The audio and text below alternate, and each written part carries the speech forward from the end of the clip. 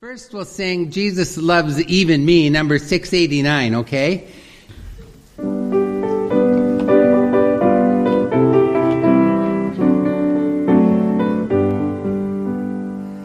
I am so glad that my Father in heaven tells of his love in the book he has given. Wonderful things in the Bible I see.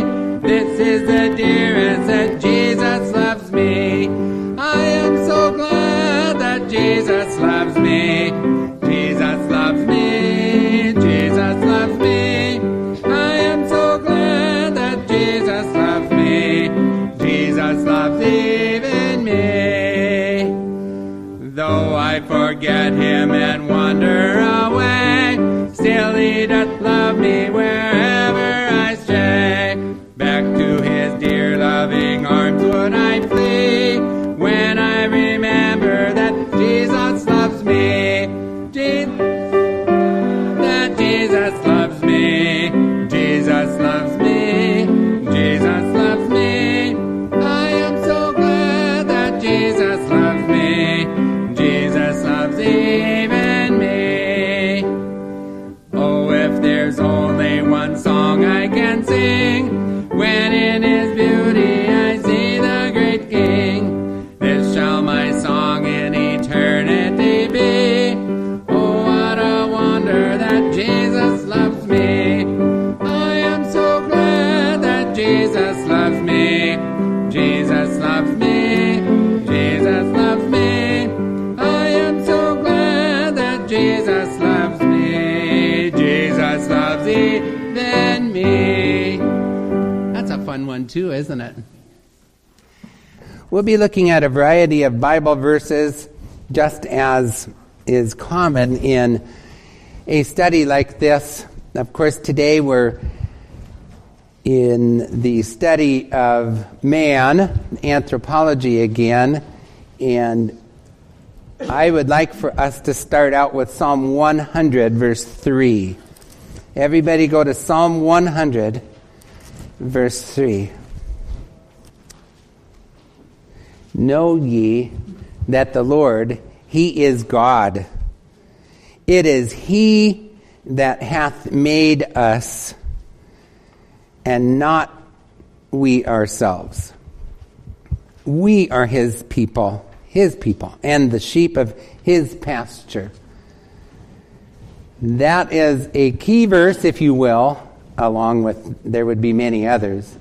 This study, man didn't come about through evolutionary processes. Of course, we understand that. That's why we're gathered together here today.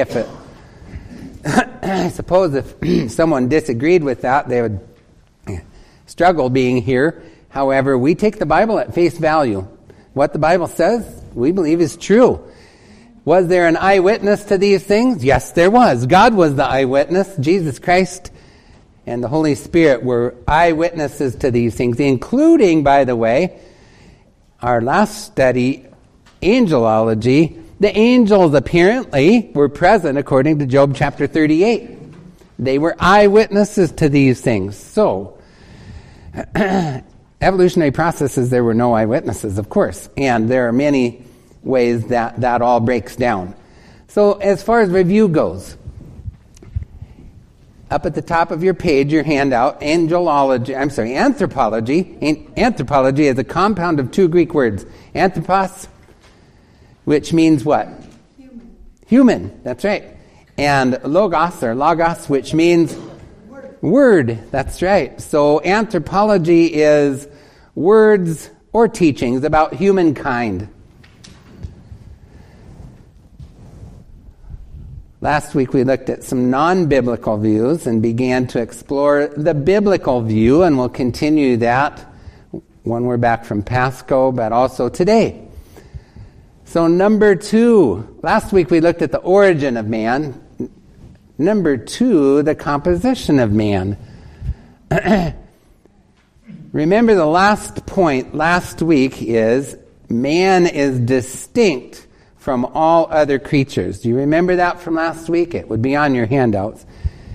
There's one kind of flesh for animals and one kind of flesh for man. That's just talking of the physical body. What about the non-physical parts of man? Are we distinct from all other creatures? Yes, we are. God created us in His image. We'll be looking at that in a little while. Pretty soon. Anyway, here are some of those distinctions. Letter A, the image of God in man. Some Bible passages tell of this imago Dei. That's of course, the Latin. And so let's look at those verses. Genesis 1, verses 26 and 27. I'll ask for a volunteer to read those. Genesis 1, 26 and 27. Then we'll go to chapter 5 and so on. Anyway, Genesis 1, 26 and 27. Amazing that God would do that He was put His fingerprint upon us. Let's see that a little further developed in chapter 5, verse 1. Someone please read that. Thank you very much. Chapter 9, verse 6. After the flood, everyone. Chapter 9, 6. Okay, was that chapter 9, verse 6? Okay, I couldn't hear it. Thank you, Barb.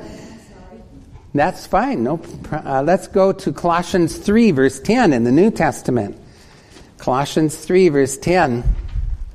Colossians 3:10. Is there a volunteer to read that?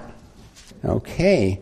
So in this context, the image has to do with a new man or renewed and knowledge. So it has something to do more with the immaterial makeup of man than it does the material. So let's keep going. James 3:9. We've been in James now for several weeks in our study, in our sermons. James 3:9, it says, "Therewith bless we God," that would be with our tongue, our mouth, "even the Father, and therewith curse we men, which are made after the similitude of God." So, that's not an exhaustive list, but the image of God in man is mentioned throughout the Bible, isn't it? What does it mean? What is this image, number 2, under letter A? What is this image? Right away, it is not a physical likeness or image. It is not a physical likeness or image. What? You know what? I'll tell you what. When I was first a Christian, I thought, well, maybe God sitting up on His throne in heaven has long flowing white hair and a big beard. And even though I didn't have a big beard yet, when Etta knew me when I got saved, I had a very scruffy, scraggly little thing. Anyway, and He has 2 arms and hands, you know. I somehow envisioned that God took His shape and gave it to us when I read about these things. It's not true. It's not a physical image. Philippians 2, verses 5 through 8. Everybody go there. Philippians chapter 2, verses 5 through 8. It's not a physical image that God has given us. It's something else. Philippians 2, verse 5. "Let this mind be in you, which was also in Christ Jesus, who being in the form of God," that is a way of saying He was actually 100% fully God, "thought it not robbery to be equal with God, but made Himself of no reputation, and" what? "Took upon Him the form of a servant, and was made in the likeness of men, and being found in fashion as a man, He humbled Himself and became obedient unto death, even the death of the cross." Sean covered this in the study of Christology, but for our study, that tells us that God took on our physical form and likeness, not the other way around. When Jesus Christ came from heaven and was born in Bethlehem, He had arms and feet and fingers. And now we realize that Jesus Christ was able to appear to be, in every way to us, human prior to that, with a physical body seemingly, and arms and legs and all of that. But no, the idea is God doesn't have shape or 2 legs and 2 arms as we do. That's not the point. Now, in the person of Jesus Christ, he does.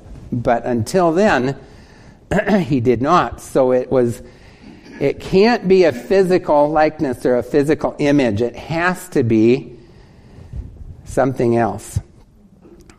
Let's look at the elements, number 3, of the image of God in man. Okay? Number A, or letter A, lowercase a, the regal aspect. It's a regal aspect. R-E-G-A-L, regal. God is supreme ruler. Yet we have responsibilities too, don't we? As Valerie just read for us in Genesis 1, verse 26, God gave us responsibilities to have dominion over the earth. And Psalm 8, verse 6, go there. Psalm 8, 6, everyone. The 6th verse says, Thou madest him to have dominion over the works of thy hands. Thou hast put all things under his feet. That's man, of course, verse 5. 4 and 5, I mean. What is man that thou art mindful of him? So here we see that one aspect of the image that God has given us is to have a rule over this world. And I would say it this way. Dominion means care of the earth. It doesn't mean taking it back from Satan, as we saw last week in our evening time about the New Apostolic Reformation. They are teaching what they call dominionism or dominion theology, where Adam, when he sinned, lost this dominion, and now it's Satan's dominion, and we're to take it back from Satan. No, it has to do with the care of God gave Adam instructions about caring for the garden immediately following this in Genesis 1:26. So anyway, that is one aspect. God is the perfect ruler, and I realize we're fallen humans. But we do have responsibilities to rule in our homes and our church family and of course in our world. If you owned a lot of acreage, you would have to care for that. That is part of the picture, the image that God has placed in us. It's a regal aspect. The second one is intellectual aspect. God is omniscient. You know how to spell that. Omniscient. Yet we're given knowledge too. We have knowledge above the creatures. We have been given by God a dominion over all the creatures. That was the first one, but we also have knowledge that the animals don't have. Not even close. It's incredible. You know, let's take something that is in our day and age now much more simple than it was when it was built. The Golden Gate Bridge. Can animals do that? Come on, you guys. No. God has given us some knowledge. His is perfect. Ours is marred by sin. Okay? The third one is the emotional aspect. God expresses feelings, and so do we. Okay? God is a being with emotions, and he has given us that. That's one of the aspects of the image of God in man. You know, we say in even secular universities that man has intellect, emotion, and will, right? Yeah, that is true. That's how part of the anthropology study is taught in even secular schools. Yes, God has emotion. It's perfect. Ours, too. We have emotions, and I see it all the time. I've seen it this morning already here. What are some of God's emotions that we share with him? Joy. Pardon? Joy. Joy? Okay, very good. Thank you. Anger. Did you say anger? Okay. God has a righteous anger, and it's just exactly right. Ours isn't always right, but yeah, we do get angry. Others? Yes, Juanetta? Oh, you pointed at Laura? Oh, love. That's right. Absolutely. We'll be actually touching a little bit on that, but yes, love. We have that feeling toward others, and God's feeling toward us is not marred by sin. Ours is, but we still share that with Him, don't we? There are many. Okay, just to get your thinking going, I know I need to keep going, otherwise we won't finish this today. But now you have the idea. Letter C, under elements of the image of God, is the emotional aspect. The fourth one, letter D, is the volitional aspect. That has to do with God willing to do something. God decrees and God wills, and we read that throughout the Bible, and we do as well, don't we? We determine to do something and set out in a path or a course to do that. We think it through, we think of the pros and cons, we decide whether that is a course we want to take, and we work in that direction. We have will or volition as well as God. God certainly has revealed out throughout the Bible. According to His will, He saved us, remember? And there are many other passages like that. We have been given that by God as well. That's part of one of the elements of the image of God in us. Letter E, the moral aspect. The moral aspect. The creatures can't do any of these things, but God has given it to us as part of the image of God in us. The moral aspect. God is perfect in all of His qualities. Perfect. Yet He has chosen to share with us many of them, though ours are marred by sin. Let's go to Ecclesiastes 7, verse 29. Here, the wisdom of Solomon has been put on the page for us. Ecclesiastes 7, the 29th verse, last verse of that chapter, says, Lo, this only have I found, that God hath made man upright. In the beginning, God made man without sin, and I would say Adam and Eve, before they chose to rebel against God, were upright, perfect in their moral standards, but they have sought out many inventions. Solomon could speak to that, and it's true. Ecclesiastes 7:29. These are often called by theologians communicable attributes of God. Those attributes, those moral qualities of God that He has shared with us. We've already talked about love, haven't we? We've already talked about that one. And I'll give you verses for each of these, and I'm watching the clock. So anyway, these may be called the communicable attributes of God.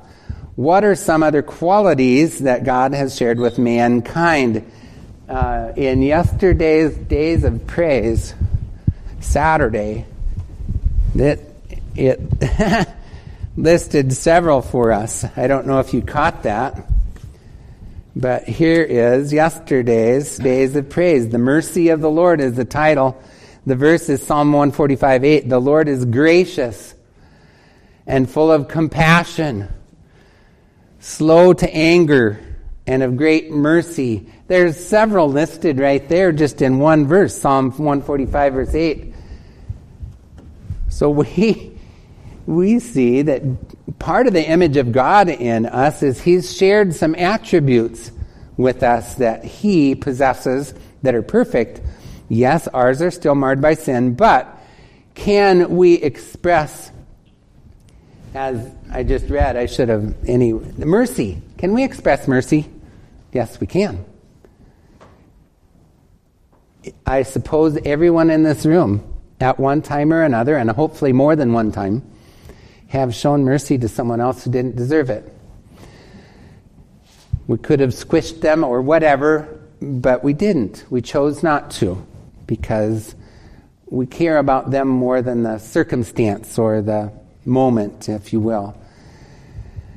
That would be mercy. How about... Okay, I'll ask you, what are some of the other qualities? Some of those other attributes of God? Okay, we're not omnipotent. We can do a lot of things, but we're not omnipotent. We're not omnipresent. I've said I'd like to be bipresent or tripresent. That'd be fun. But God doesn't grant that to us. Those are attributes that belong to God alone. But many of them also He shares with us. What are some of the others? We talked about mercy. Compassion. What's that? Compassion. That was in that verse, wasn't it? Does God show us compassion? Yes, He does. How about man? Do we show compassion to others? I hope we do. Many have shown compassion to me. My sweetheart above all else has shown compassion to me. Yeah. What's another one? Yes, Juanetta. Forgiveness. Yep. Ephesians chapter 4, verse 29. That we should be kind one to another. Tender-hearted. Forgiving one another. Even as God, for Christ's sake, hath forgiven us. That's right. Forgiveness. Yes, Juanetta. Oh, Denise. Yes. Oh, buddy. I'll throw one out there. I've asked Monty Level to teach something he did about 14 years ago here. And the ministry of grace. God is gracious to us, and the Bible tells us in several places that we can minister grace to others as well. It's one of those attributes that God has shared with us. It's part of the image of God in man. What's another one, anyone? Yes, Joshua? Patience. Patience, okay. God is perfect in His patience. He knows when to change things up and when not. We're not perfect in that, but we should be patient with each other. That's right. Long-suffering even, similarly. Yeah. Any others that you can think? Yeah, Laura? What was that? Understanding? Okay. I think I understand what you're saying. Thank you. Yeah, very good. God understands us perfectly. He knows our thoughts afar off, the Bible tells us. So even before we think them, we're not like that. We don't have that aspect of it or that ability, but we can be understanding with others. It's similar to compassion as well. Okay. Faithfulness is another one. God is perfect in His faithfulness. We can be faithful to Him and to others. There are many. So now that you're thinking, do you realize that the image of God in man is not physical? It's other than physical, which brings us to the compound nature of man. Compound nature of man, letter B, right in the middle of the page. I'm sure you realized we were going to have to get to this in our study in anthropology. And there are several views by theologians that do fit Scripture. Not all of them would agree with each other. However, the Scriptures do agree in many ways to these. Dichotomy means a division into two parts. It's not complicated. By the way, the material part and the immaterial part, we've been talking somewhat about that. The material part's the body, and by definition, to be human, you have to have a body. Did you know that? By definition, to be human, you have to have a body. You're not a human if you don't. Okay? That's our material makeup. So dichotomy means a division into two parts. The immaterial is multifaceted. I mean, we have a soul, a spirit, a heart, a mind. We'll talk a little bit more about that. It's multifaceted. So, just as my eyes have a different function than my ears do, and my nose has a different function than my feet, even though they get reversed once in a while. You know that old saying. Anyway, our physical bodies are multifunctional, aren't they? So is our immaterial makeup. Multifunctional. Okay? There are some good theologians that just say we're dichotomous. We are just material and immaterial parts. And the immaterial parts are many. Similar to, of course, from our skin and bones and organs and so on. Anyway, let's leave that for now and go to trichotomy, which is the most common view. Trichotomy means a division into three parts. Okay? A division into three parts. People go quickly to 1 Thessalonians 5:23, so let's do that. 1 Thessalonians 5, verse 23. Yep, I'm looking at the clock. 1 Thessalonians 5, the 23rd verse. And the very God of peace sanctify you wholly. And I pray God, your whole spirit and soul and body be preserved blameless unto the coming of our Lord Jesus Christ. There it is. Body, soul, and spirit. Okay? I would say this. The most common view among theologians is we're a trichotomous being made up of three parts. Okay? There is another verse that is often cited, but it doesn't quite fit this, and that's Hebrews chapter 4, verse 12. You remember that the Word of God is sharp, or quick and powerful and sharper than any two-edged sword. I'm going to John.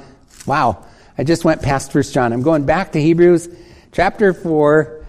Let's go there, everyone. It doesn't quite fit the trichotomous picture, but this is 4:12.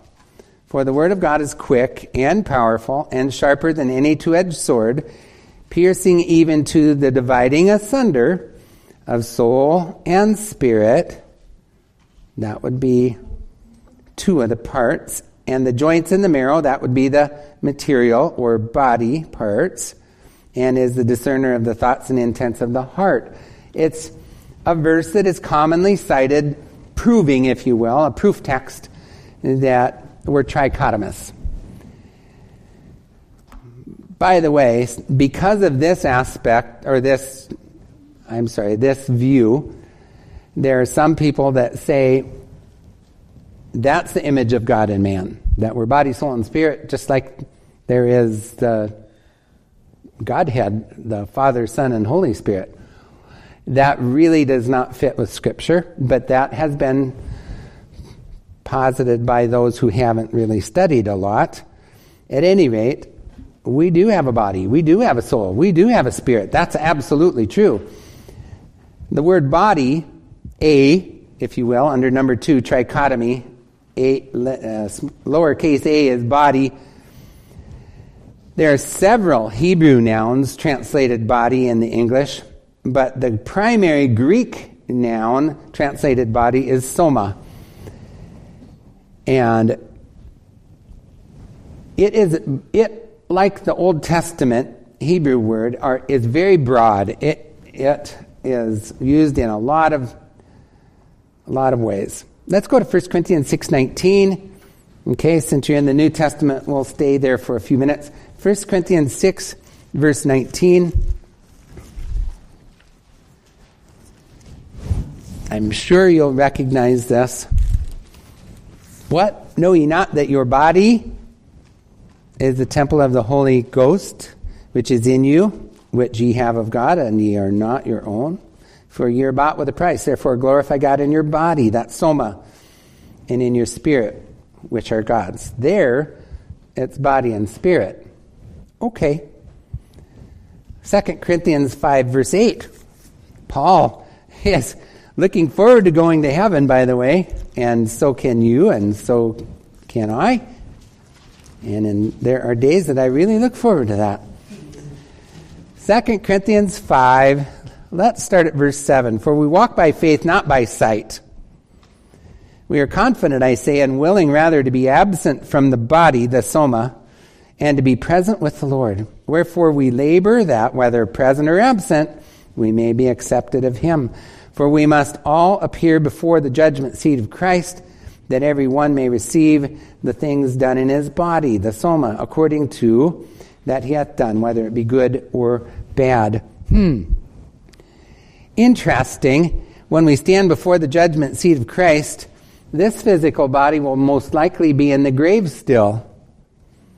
There is a distinction between the body. Once we die, we're absent from this body, and we're present with the Lord. Our immaterial parts are present with the Lord, and I realize that's a different study, but there is some sort of intermediate body that we will possess. It's not that we're just floating around like a puff of air, a ghost or something. That's not it. But at any rate, that's the body part. What about letter B, lowercase b, the soul? In the Hebrew, it's nephesh, and the Greek, you'll recognize the word, it's suke, and it looks like it's psyche, if you will, kind of. The soul departs at death, by the way, throughout the Bible. He gave up the ghost or the soul, and that the soul is that which makes us alive. Now, it is very difficult to discern between the soul and the spirit, and I don't know that we should try to. Hebrews 4:12 tells us that there is the Word of God divides even that aspect, the soul and the spirit.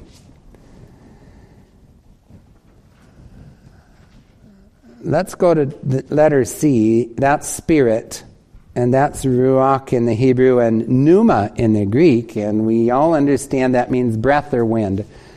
So when God breathed into Adam after forming him of the dust of the ground, he became a living soul.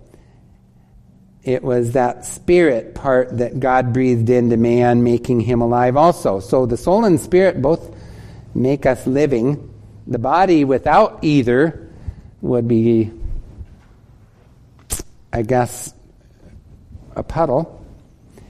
You understand that part of it. Let's go to Ryrie, page 105, and read at the bottom. In Ryrie's book, page 105, the bottom paragraph, okay? It is probably, is everybody there? I had my bookmark, so I'll give you a moment. Ryrie 105. Okay. Here's what Dr. Charles Ryrie wrote after pondering this for decades and studying it as he did. He says, it is probably best to view the immaterial part of man in the same manner. Okay, that would be referring to the physical having different functions. Soul, spirit, heart, mind, will, and conscience are all facets of man's immaterial nature, and it is often difficult to make hard and fast distinctions between them. It seems to be an oversimplification to say that man is body, soul, and spirit, for soul and spirit do not fully categorize the immaterial part of man, and they are not always distinct. For instance, we are told to love God with the soul in Matthew 22:37, and the flesh wars against the soul in 1 Peter 2, verse 11. The Spirit can magnify the Lord. Luke 1, verses 46 and 47. Mary said that. And yet it can partake of corruption, like the soul. 2 Corinthians 7:1. The spirit can partake of corruption. So, in some instances, it appears that the spirit is related to higher aspects of man's nature. And all men, including the unsaved, have a spirit. Even the unsaved have a spirit. 1 Corinthians 2:11. Okay? So, that is a little background there for both dichotomy and trichotomy. Some have proposed a multichotomous view of man's makeup. We have a physical makeup, and we have a non-physical that includes soul and spirit, and heart and conscience and mind and will. Okay, that's interesting. Let's go to Proverbs 4, verse 23. Proverbs 4, verse 23. Someone please read that when you get there.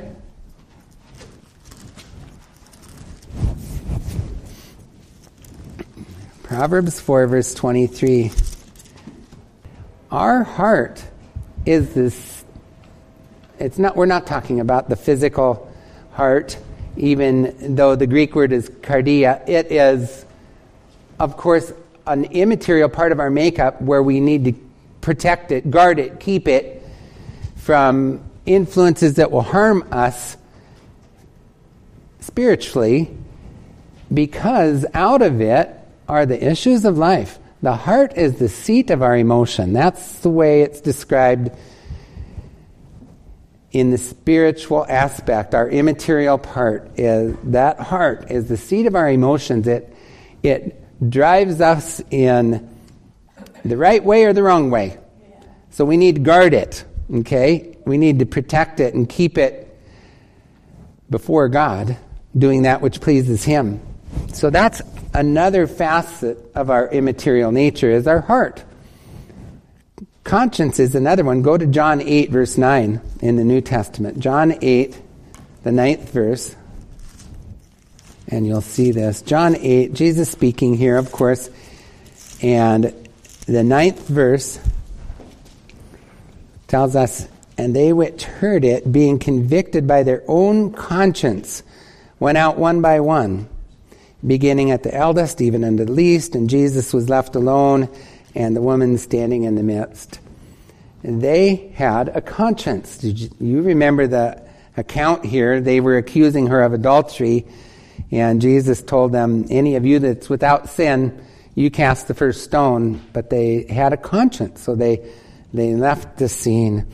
I'll give you a couple of others, and then we need to get on to letter C. We have a mind, Matthew 22:37. Our mind is, we're not talking about the gray matter inside our cranium, not the physical part of it, but that which causes us, I guess, that which allows us to think. Matthew 22:37, we have a mind. We have a will, Romans 7, verse 18. We can will to do good, or we can will to do bad, and we've already talked a little bit about that. So there are many facets of our immaterial nature beyond even what I just suggested, okay? So for the sake of time, let's go to letter C, the transmission of the soul. Wow, that's a big subject, but I'll go through it as quickly as I can, okay? The transmission of the soul. How do we get our immaterial makeup? How do we get that which makes us distinct from all other creatures?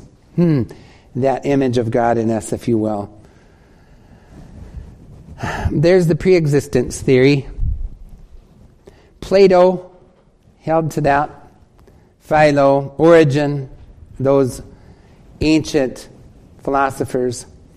The idea of the pre-existence theory is, and we don't know where it came from per se in their way of thinking, there's a pool of souls somewhere out there. Okay. It may have been created by God in the past, but they're not even sure. Or maybe it eternally existed. There's this pool of souls out there somewhere. And at conception, A soul is taken from that pool and placed into the new baby. That's the pre-existence theory. When one dies, the soul returns to the pool. What does that allow for, everyone? Reincarnation. Somebody, I think they said it. I don't know who said it. That's right, reincarnation. And that is definitely not biblical, but it is a theory about how we get our souls. Probably the most, on the surface, the most appealing would be number 2, the creation theory. Theologians Hodge, and I'll name some others in a few moments, hold to this view, that God creates a new soul at each conception. God creates one right then, ex nihilo, and places it into the new baby. Here's something to think about. Then how do we get our sin nature? That's a problem. God doesn't create a soul with a sin nature because God's perfect. He wouldn't do that. So that's a head scratcher. And here's another head scratcher about the creation theory in regard to how we got our souls. And then there are other groups that believe this also, like the Roman Catholics, the Mormons, and the Reformed churches. So, okay, that catches my attention. The third theory is the tradition theory. How many of you have heard of that before? Okay, Juanetta has, and Joshua. Did you raise your hand, Joshua? Yeah, the tradition theory. Many in our circles hold to the number 3 here. The word tradition means to be led across. To be led across. One of the same kind. And propagation. It has to do with propagation. So, the tradition theory states the body and soul are within the parents and passed on to the children. Both the body and the soul. So, of course, when each of us or any of us had children in our homes, in our marriages, through the parents, and maybe specifically the father, that would take a lot more time than we have right now, but through the parents, God created back in the Garden of Eden, back when Adam and Eve were created, the ability for them to unite and conceive and have a son named Cain, who was not only given a body at that moment, where the cells started to divide into 2, and then 4, and then 8, and then 16, but also a soul. God created in Adam and Eve the ability to pass on a soul to Cain, and to Abel, and to Seth, and to you, and to me, and to our kids. That's the idea of the tradition view. By the way, it solves the sin problem also. Where did we get our sin nature? From mom and dad. Basically is an oversimplification of that answer. There are some verses, and then we'll wrap up, that seem to lean in this direction. Can we be dogmatic about this? No, we can't. This is somewhat of a mystery to us, and yet I wanted to introduce this in part of our anthropology study. How do we get our souls? Go to Genesis 2, verse 7. We've already looked at chapter 1, verses 26 and 27, which apply, but let's go to chapter 2, verse 7. Genesis 2, 7 says, "And the Lord God formed man out of the dust of the ground and breathed into his nostrils the breath of life, and man became a living soul." Let's now go to chapter 5, verse 3. "And Adam lived 130 years and begat a son in his own likeness, after his image, and called his name Seth." See that? Now go to Hebrews chapter 7 in the New Testament. Hebrews chapter 7.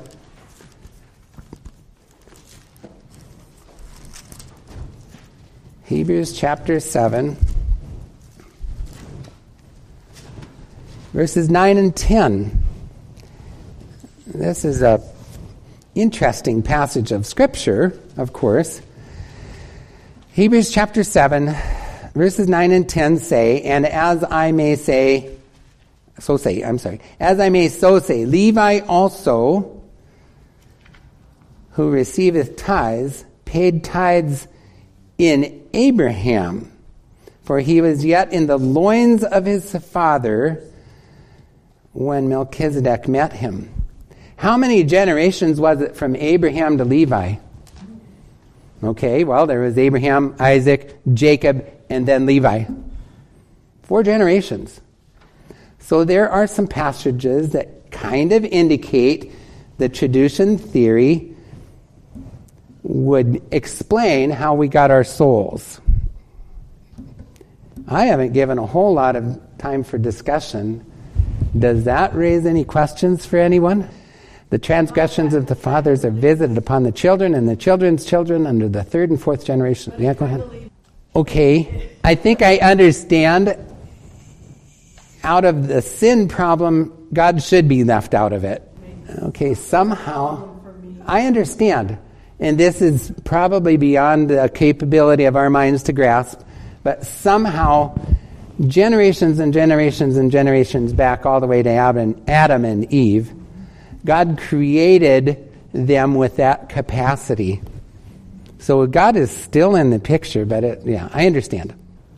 Heavenly Father, thank you for this time together in class. I ask you that you would help us to love you more for who you are, that you are perfect in all of your attributes and all of your ways. And thank you for sharing with us some of your nature, your attributes even. May we be merciful to others as you're merciful to us. May we be gracious to others as you are to us. And loving as you are perfectly to us. May we love others and I guess I would ask, Heavenly Father, that we would live in such a way that pleases and honors and glorifies you. In Jesus' name I pray. Amen.